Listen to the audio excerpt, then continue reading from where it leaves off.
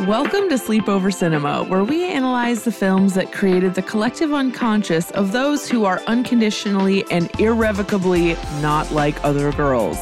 I'm Hannah Leach. And I'm Audrey Leach. We are the sister filmmaking duo also known as Two Pink Productions, and we haven't stopped thinking about these movies since we first saw them. We're going to explore the good, the bad, and the nonsensical of the movies that first inspired our love for film in an attempt to answer the question, are these movies actually good? And at the end of the day, do we really care if they are? Today we are talking about 2007's Sydney White. Your mom would be so excited you're going to her school, going to join her sorority. I'm not in here, Dad. On a campus full of wannabes, Still the fairest of them all. Incoming Moose Missile! Sydney White was an original. Tyler Prince, Beta President. Sydney White. No title. But in a house where everyone is trying to fit in, Okay, we're jumping now. it's not always good to stand out. That girl is not Kappa material. I think she's cool and cute. I hereby dismiss Sydney White from the Kappa Pledge class. You will never be a Kappa. Do you need a place to stay? Yeah.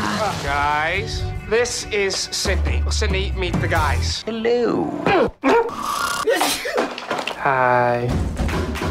Now, she has the campus talking. Oh my God, Sydney's on the hot list. This isn't happening. A prince courting. Starting to think I'm making you nervous. No. And 7 outcasts Hi, ho. Bye, ho. taking on the campus queen. Ow! Do you really want to spend the rest of your college years powerless? Okay. No. No. We're gonna take the Greeks down. Universal Pictures and Morgan Creek present It's time to take back the school. a comedy about teaming up Go, Sydney! to beat the elite. I'm the last person you want to mess with. No, you're the first.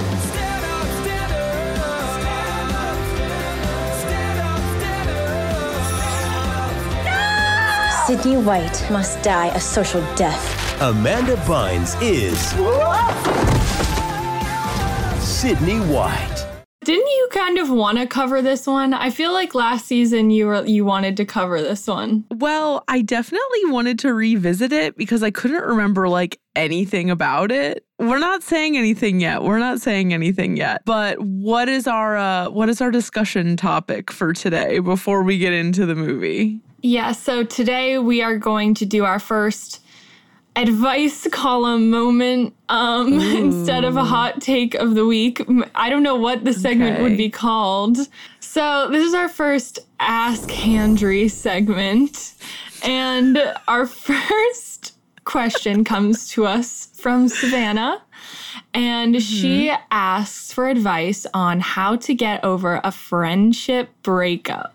As someone who has endured a extreme amount of friendship breakups, which I know makes it seem like I'm the common denominator and therefore I'm toxic, but I swear to God, I'm not toxic.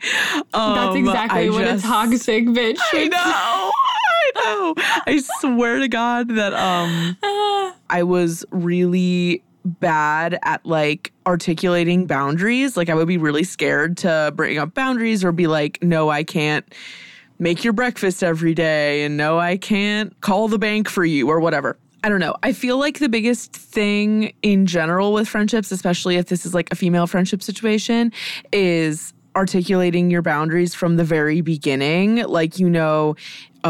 Female friendships or just non-straight male friendships can become really codependent really quickly. And I feel like I could have avoided a lot of these painful friendship breakups in the past if I had been a little bit less timid about articulating boundaries in the first place.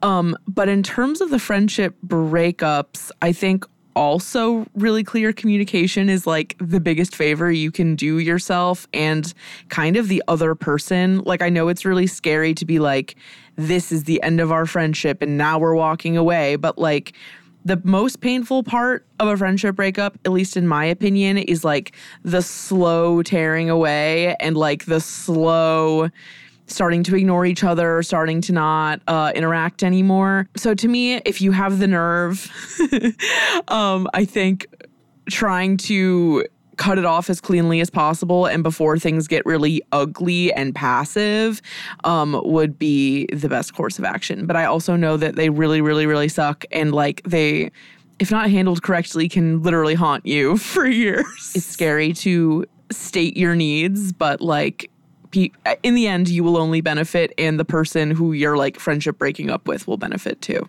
It is really hard. The type of person who like cannot know that somebody has an issue with me. Like, I mean it doesn't happen very often. So when it does happen, I mean, it's if I don't know about it, that's whatever. It's fine.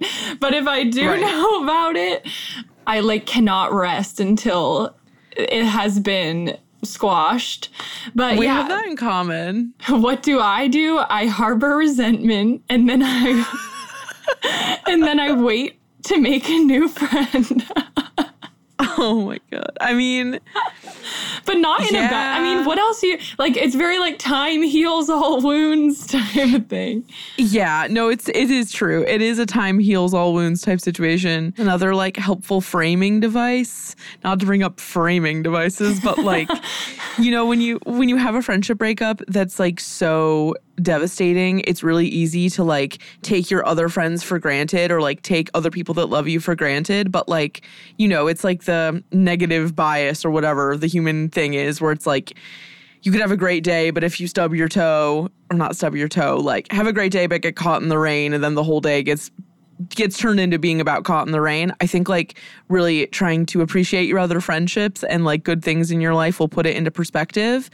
But friendship breakups are the absolute worst, and I'm sorry if you are going through one. Yeah. Well, I hope we were able to be somewhat helpful by just bearing our own issues. Our own souls. Yeah. If Savannah, if you want more counsel, you should send me/us like a voice memo explaining the actual situation. Yeah. Because I could give better advice if I knew more deets. Audrey, are you ready to talk about this wondrous film? I don't even know, but yeah, I guess so. Okay.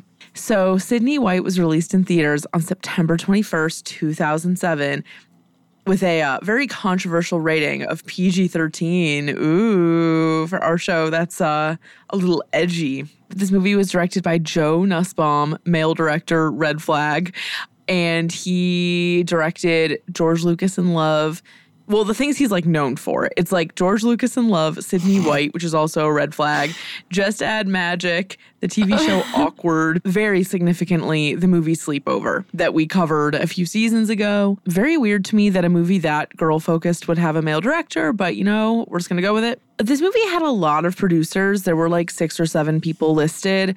And Sydney White is a notable credit for all of them. And TBH, that says a lot. But notably, I just picked 2 people whose credits were kind of interesting.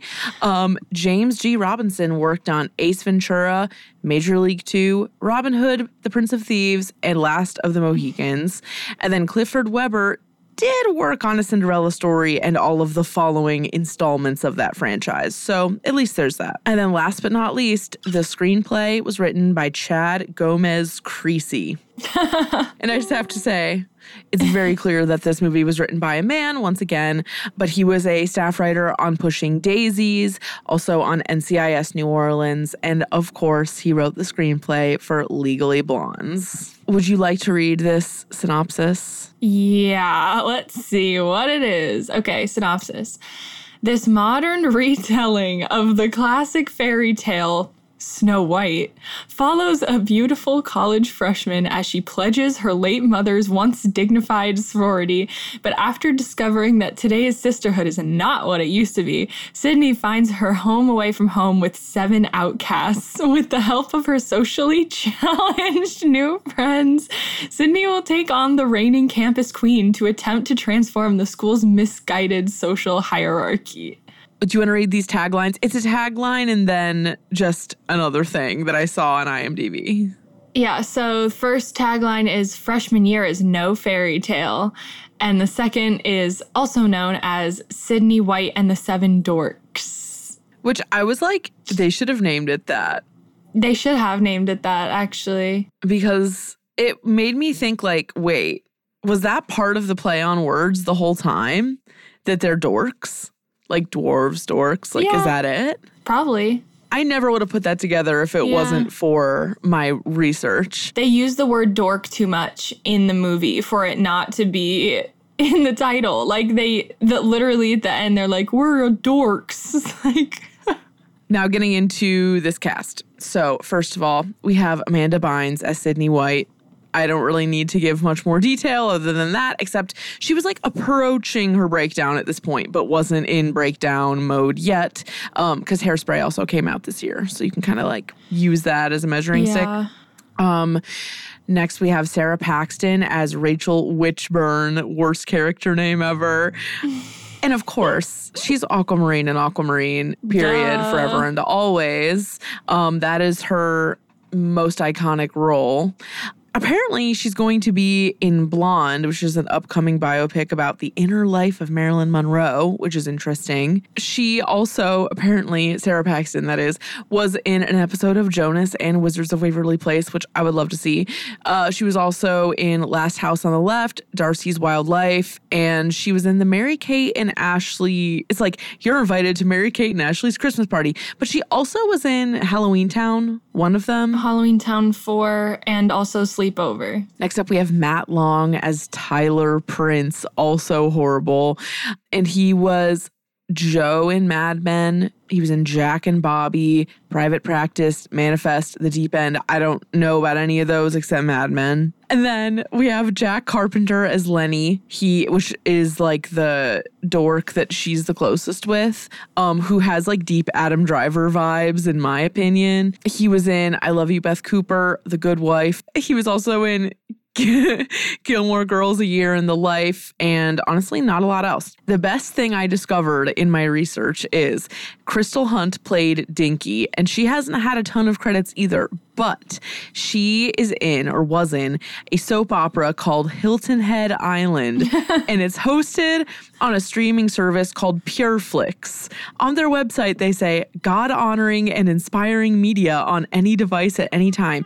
PureFlix takes great care in previewing and selecting content so that you can rest assured that it is free of violence, sex, and language surprises.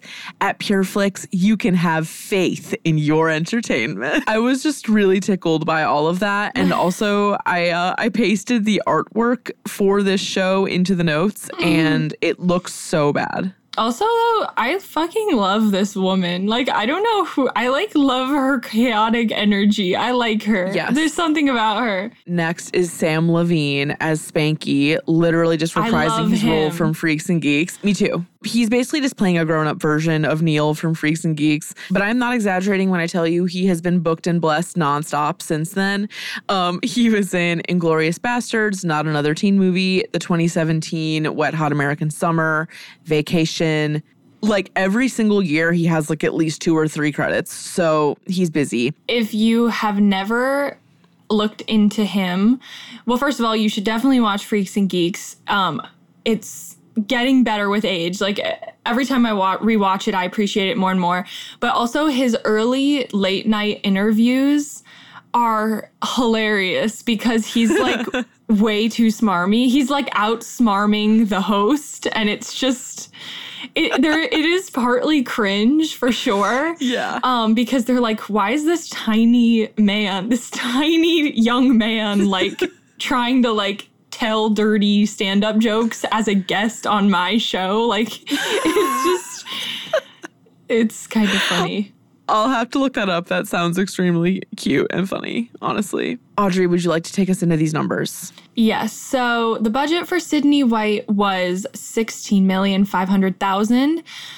Opening weekend made $5,196,380. It's not good. I mean, it's okay. It's not great. Gross worldwide, $13,620,075. Yeah, that's not good. That's a flop. It got 2 stars on Rotten Tomatoes and a 25% critic score. And then we have a few little quotes from critics. One person said, quickly descends into tedious schmaltz. Yeah. The second one is, Sydney White isn't incompetently made. It's not even particularly offensive. It's just very, very uninspired and almost instantly forgettable. And the third one is, strictly for teenage girls, Sydney White is not totally without charms, but is too breathless, too cheesy, and far too dorky to leave a favorable impact. Also, I felt like saying strictly for teenage girls was like a microaggression. So now, interestingly, audience score was 70%. And I feel like that's kind of the widest spread between critic and audience that we've had in a long time. But I got 3 little audience reviews to read. So the first one, really good watch, would watch again and can recommend. A modern day retelling of Snow White. Not an easy task to get a modern ensemble cast to be significant, but they do a good job for the characters being mostly socially awkward societal rejects. Amanda Bynes pretty much carries the movie, but that's to be expected from a Snow White. The fun twist is they went with a versus the rich trope against Greek Row instead of her being princess-like. This movie is a lot of fun, and Amanda Bynes does a great job of competitive girl on the social battlefield, as does Sarah Paxton. The next one says, good movie to watch at home, 2 stars. And then the last one says, it's cute, but predictable. Nice movie to have a relax, 3 stars. So I don't know why some people are using this as like their unwinding content, but they are. And then just a little bit of context for 2007, because that's when this movie came out, September 2007. Other movies that came out that year that are notable to us include Bring It On, In It to Win It, Juno, Bratz, Superbad, and Hairspray. The iPhone debuted in 2007. Jordan Sparks wins American Idol. This was also like deep Harry Potter era. The 5th movie drops that summer, and then 10 days later, the final book, Deathly Hallows, drops.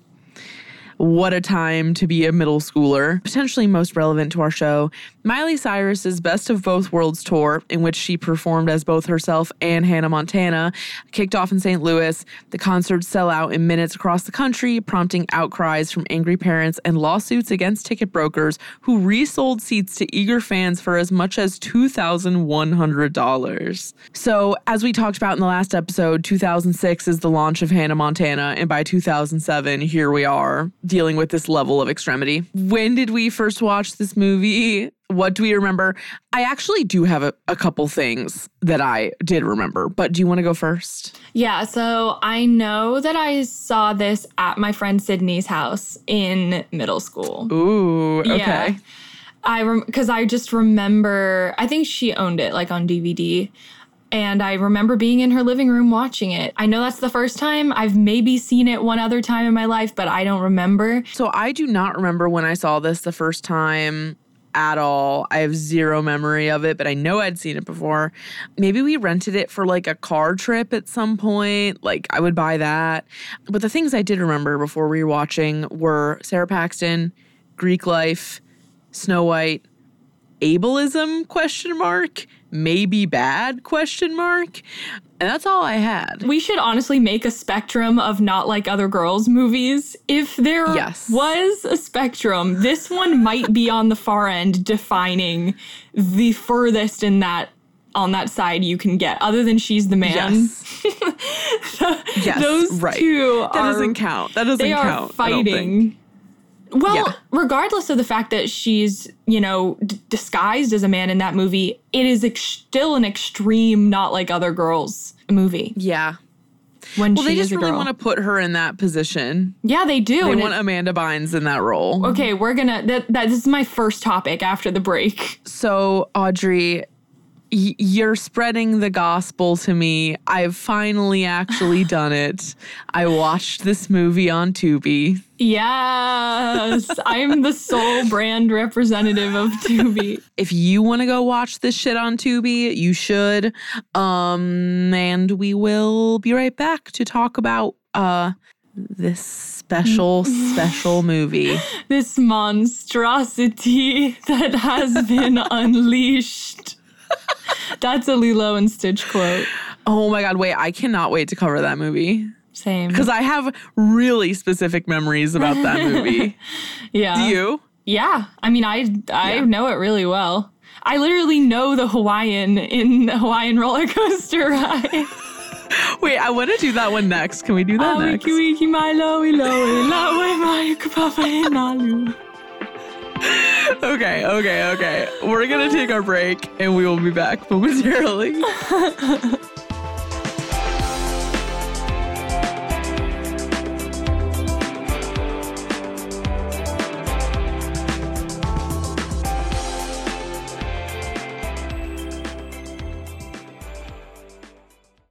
Hello everyone, my name is Matt Neglia, and I am the host of the Next Best Picture podcast, part of the Film Entertainment Awards website, nextbestpicture.com.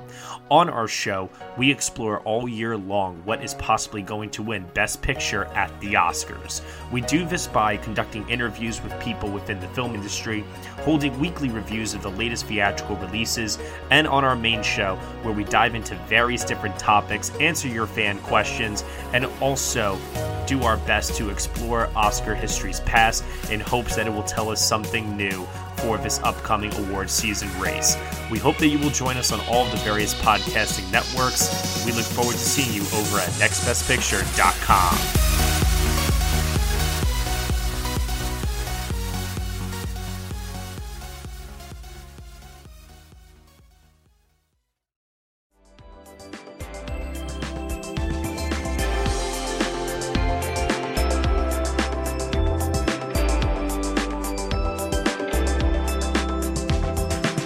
Okay, everyone, we are back, and it is time to talk about 2007's classic film starring Amanda Bynes, Sydney White. As I said, my first topic here is that right off the bat, you can see the pain in Amanda Bynes' eyes. You can see that she is detached from this project. She doesn't really understand or care about the text. She feels like she is kind of acting through like 3 masks. It's so far from her being able to be her authentic self that it just like makes me sad. You can tell that she's been affected by the roles that she feels she has to play and what Hollywood has like squished her into. And this movie feels like the ultimate representation of that person that they wanted her to be. I think it's interesting that with your point, everyone in the reviews was like, Amanda Bynes carries this movie with her quirky whatever the fuck, because that was most of the reviews, but I didn't put them in because I was like, this is not a fresh take. I think that was true for She's the Man, but I don't think it's true for Sydney White. When you compare the two, it's like, oh, she was clearly enjoying She's the Man a lot more than this one. Yeah, I don't know if that's even true. I also know that like after the fact, when she saw She's the Man, she hated it because she hated seeing herself as a boy on screen and all that. I do have some positive notes. Okay, yeah, I have a couple, but go ahead. They really casted like the hottest guy they could find to play her father at the beginning, and I was like, okay, just like dad, you know what I mean? Like hot dad. Yeah. Yeah. Obviously, I love that Sarah Paxton is in this. Something doesn't sit right with me when she has to play a mean girl, because that's not, just because she's blonde doesn't mean that's her typecast. Like, I don't see that as her typecast. I don't know. I don't think she's very good at being mean. I wrote down that it's interesting that her type shifts so much because she was so good as Aquamarine, who's like not a villain literally at all. And I feel like most of the time people like in that era and girls in that era couldn't like shift around as much as she got to. And I'm just wondering how much of that was based off of like what she looked like. As I said, I love this girl who plays Dinky. She reminds me of 2008 Taylor Swift. And it's like, I had that written down too. Right. It's so right. Props to them for their realistically bad a cappella singing. Oh, agreed. Except that scene was so, like, they let it be excruciating. Yeah. And it's so bad to the point where you don't even know if she's going to say yes. Yeah. It's like she might say no. This might be a deal breaker. Yeah. Yeah. The song Beautiful Soul by Jesse McCartney, but the worst edit of it. I wrote that down too. Because botched. If you're going to use that song, you have to get to, I don't want another pretty face. I don't want just anyone to hold. But they didn't hit it. They just did these little lines. They did like one line and then they were talking. So they took out the vocal and then they'd go back. I'm pretty sure it was like, I don't want another pretty face. Talking in the scene. And then they're like talking. They're in the car. And then it ends with, I want you in your beautiful soul. Like, you don't even get the middle of the chorus. You're like, you paid the licensing for that song to butcher it that hard. Yeah. It's not okay. There's just like, you got to use the most powerful part of the song. They wouldn't have used the bridge, but the bridge of that song is great. Wait, how does it go again? It's almost like a breakdown moment. It's like, I kind of forget how it goes, but it's like na na na na na na na na. Oh yeah. I think I know what you're talking about.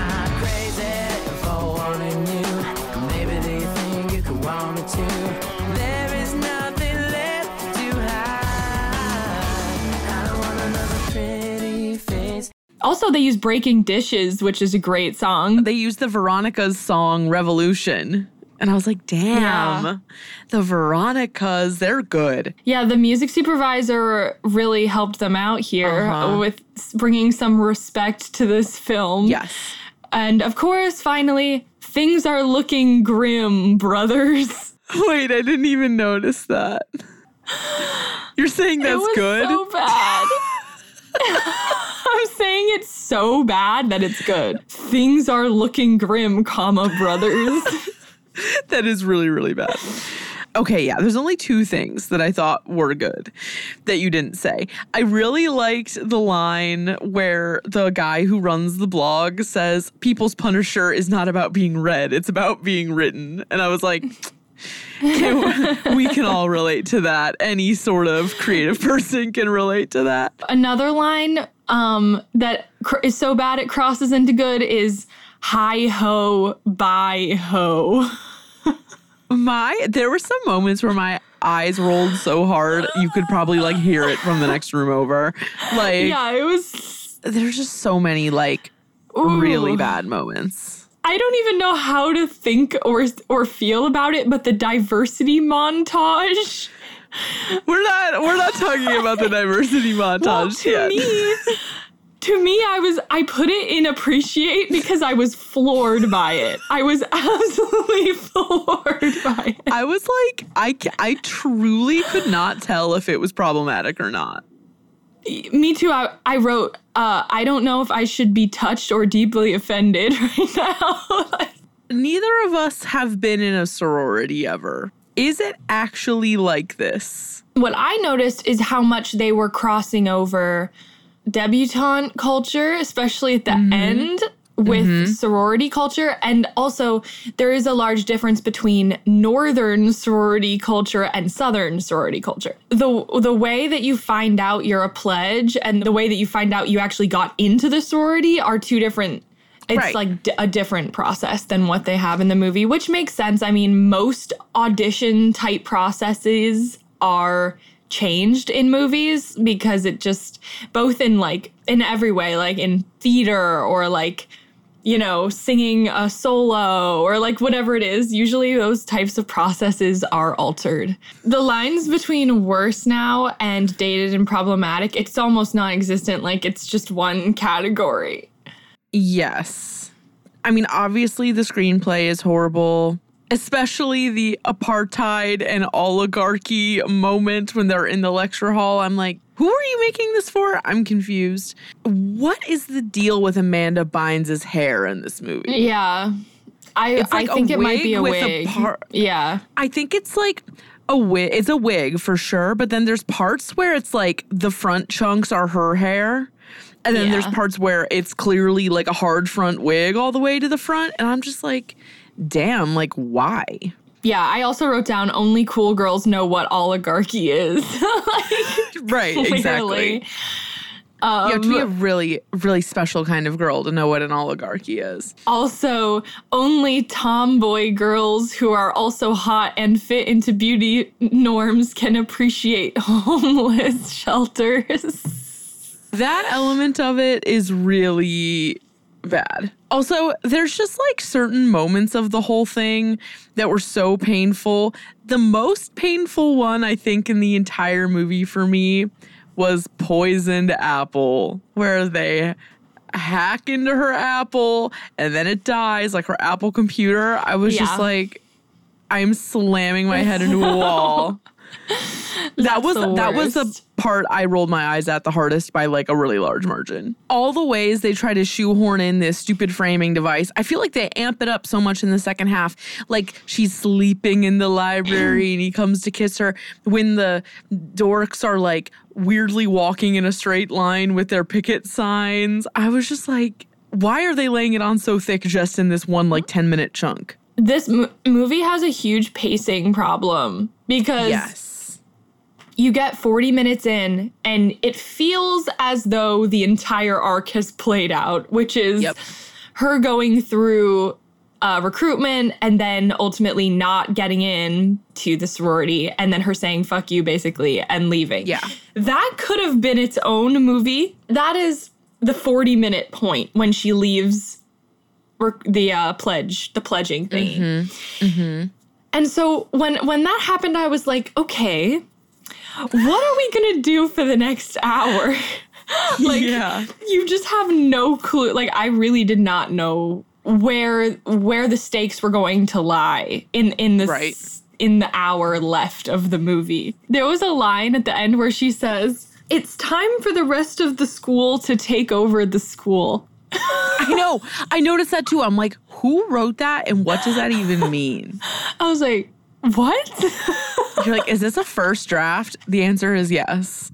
I actually will say regarding the speech about equality at the end that I wrote down, I feel like this, okay, just go with me on this journey. I feel like this movie could have been anti-white supremacy, but like executed super weirdly and also in a very 2007 way. But I can see, like, if they tried to do it now, it would honestly be even cringier. Yeah, I mean, if they did it so overtly. Like, if they did it in such this blatant way of, like, having a literal montage of, like, different cultures and groups of people, like, talking to Amanda Bynes. Like, the whole Pacific Islanders thing, and then the LGBTQ thing, and then the Jewish people. I was like, what is this? What is this? Every time that, like, a new sign popped up for, like, who they were going to go talk to, I, like, braced myself to see how they would be portrayed. Yeah. The part with the trans woman in it, I was kind of like, oh, this feels almost touching, but am I just being stupid? Like, what do you think? I think we've just come so far from that moment that we know we're too educated for this particular portrayal of a trans woman. I think the truth is we are not in the position to say whether it's wrong or not because we are not a part of any of those communities. But I will say, just verging into a different problematic thing or whatever, like the fat phobia existed, but I didn't really feel like surprised by it. I guess really the main thing is it felt a little instructional, which always sets off like alarms in my mind of like what foods you should eat, what foods you shouldn't eat. Like if you give too much detail, then you're like causing problems. You know. You're portraying the most popular and powerful people, and also mean and flawed, I guess, but like you're portraying them as all having eating disorders and like disapproving of those who eat what they want, as though that is a negative quality. Well, but also it's the whole thing, it's the whole not like other girls thing, because Sydney's like, do you want to have real breakfast? Like, look at me, like, I'm skinny and I eat. It's just like, yeah. You know what it reminds me of? It takes me all the way back to A Cinderella Story. Yeah. All the way back to A Cinderella Story, which had Michael Murray being like, I want a girl who eats hamburgers. I don't even know how to break it down, but the entire concept of, like, Amanda Bynes being the one if Amanda Bynes is the other, then who? Yeah. Like, yeah, we're all fucked then, I guess. Yeah, like, I don't know. She is different usually because she has a dead parent who had a job that wasn't, like, super fancy. It's like the Demi Lovato thing in Camp Rock. Like, anytime you lie about your parents' occupation, you know it's going to be a problem. It's going to be bad.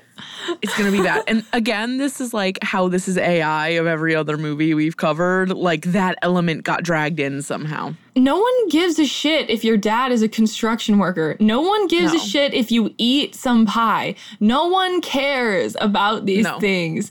I think it's always difficult because there are seeds of truth. When you see tropes that are so blatant and, like, offensive, they don't come from nowhere. Like, there is some seed of truth to that in the world. It feels so gross. And, like, when Sarah Paxton's character also screams like a maniacal villain at the end when she's defeated, I was like, what is wrong with these men's heads? Like, what is actually wrong with you? And them having her say Chanel and, like, Louis Vuitton as her, like, calm words. Yeah. It's like Prada, Gucci. They were, like, making us believe that a certain type of woman is shallow.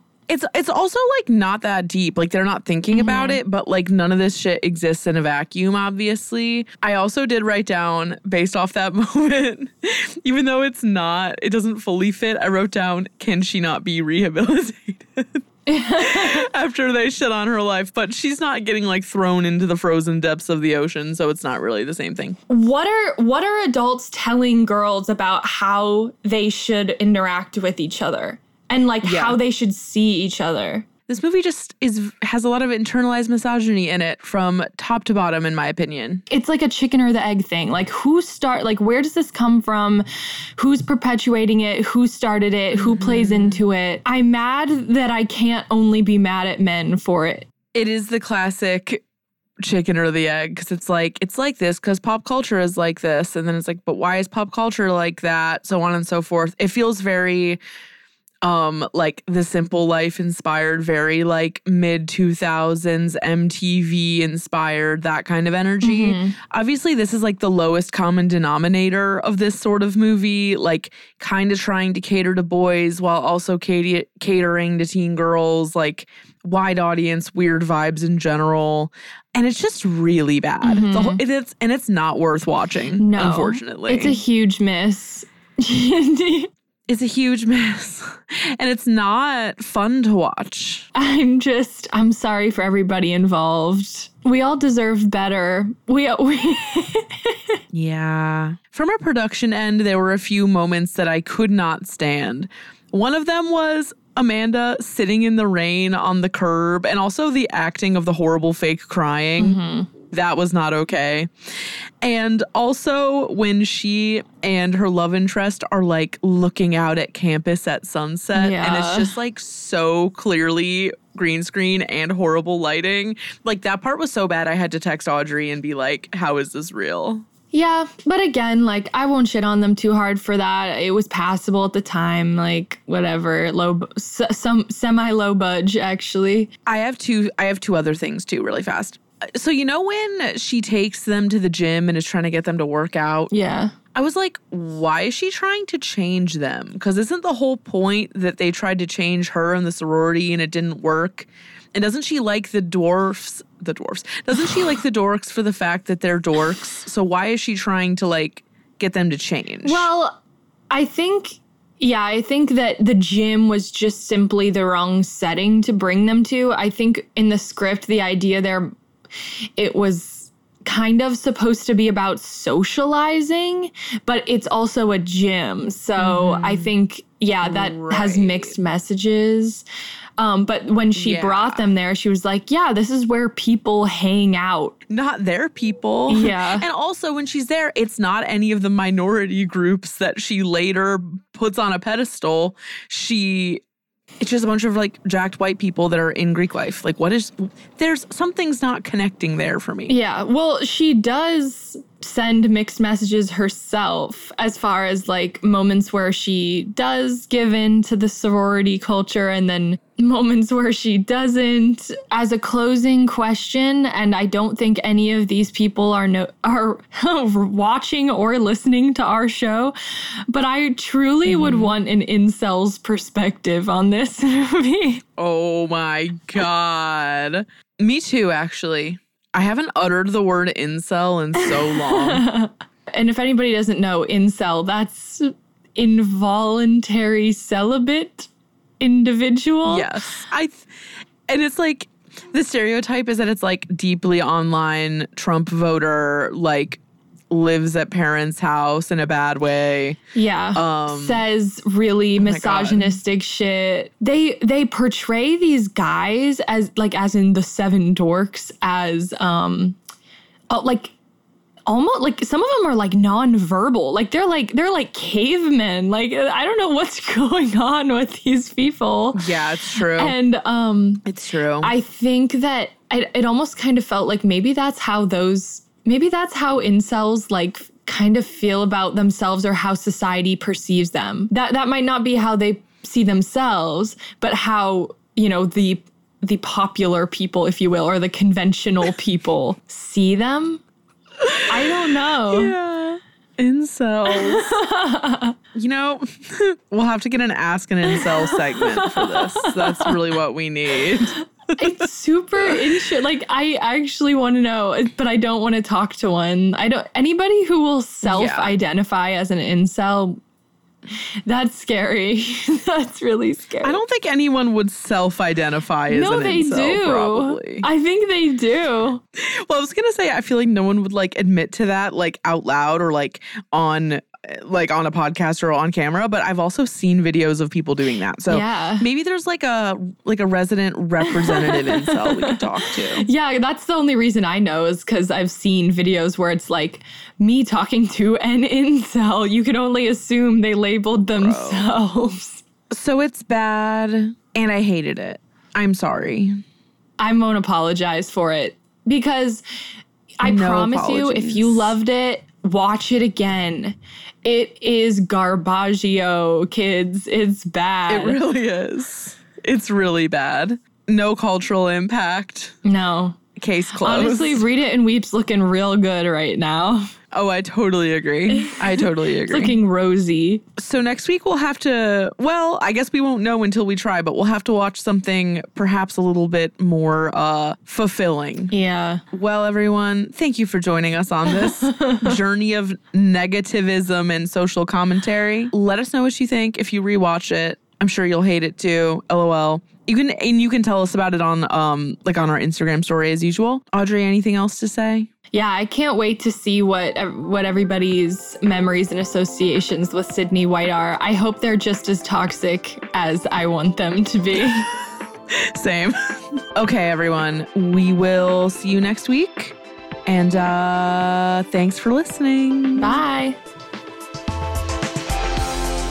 You can find more from us at evergreenpodcast.com/sleepover-cinema and keep up with our latest creative projects at twopinkpictures.com. We're on Instagram, Twitter, TikTok, and YouTube at Sleepover Cinema and post a full video version of each episode on YouTube and Facebook every Thursday. And if you like the show, if it brings back evocative memories of childhood or tweendom or babysitting, share an episode or two with a few friends. Sleepover Cinema is a production of Evergreen Podcasts, produced, edited, and engineered by us, Hannah and Audrey Leach. Sleepover Cinema is mixed by Sean Rule Hoffman and has theme music by Josh Perlman Hall. Our executive producer is Michael D'Aloia. Leave us an iTunes review telling us what movie you'd like to see us cover next, or leave us one because you like us and it's good for the algorithm and we need it. We'll chat again soon. Bye.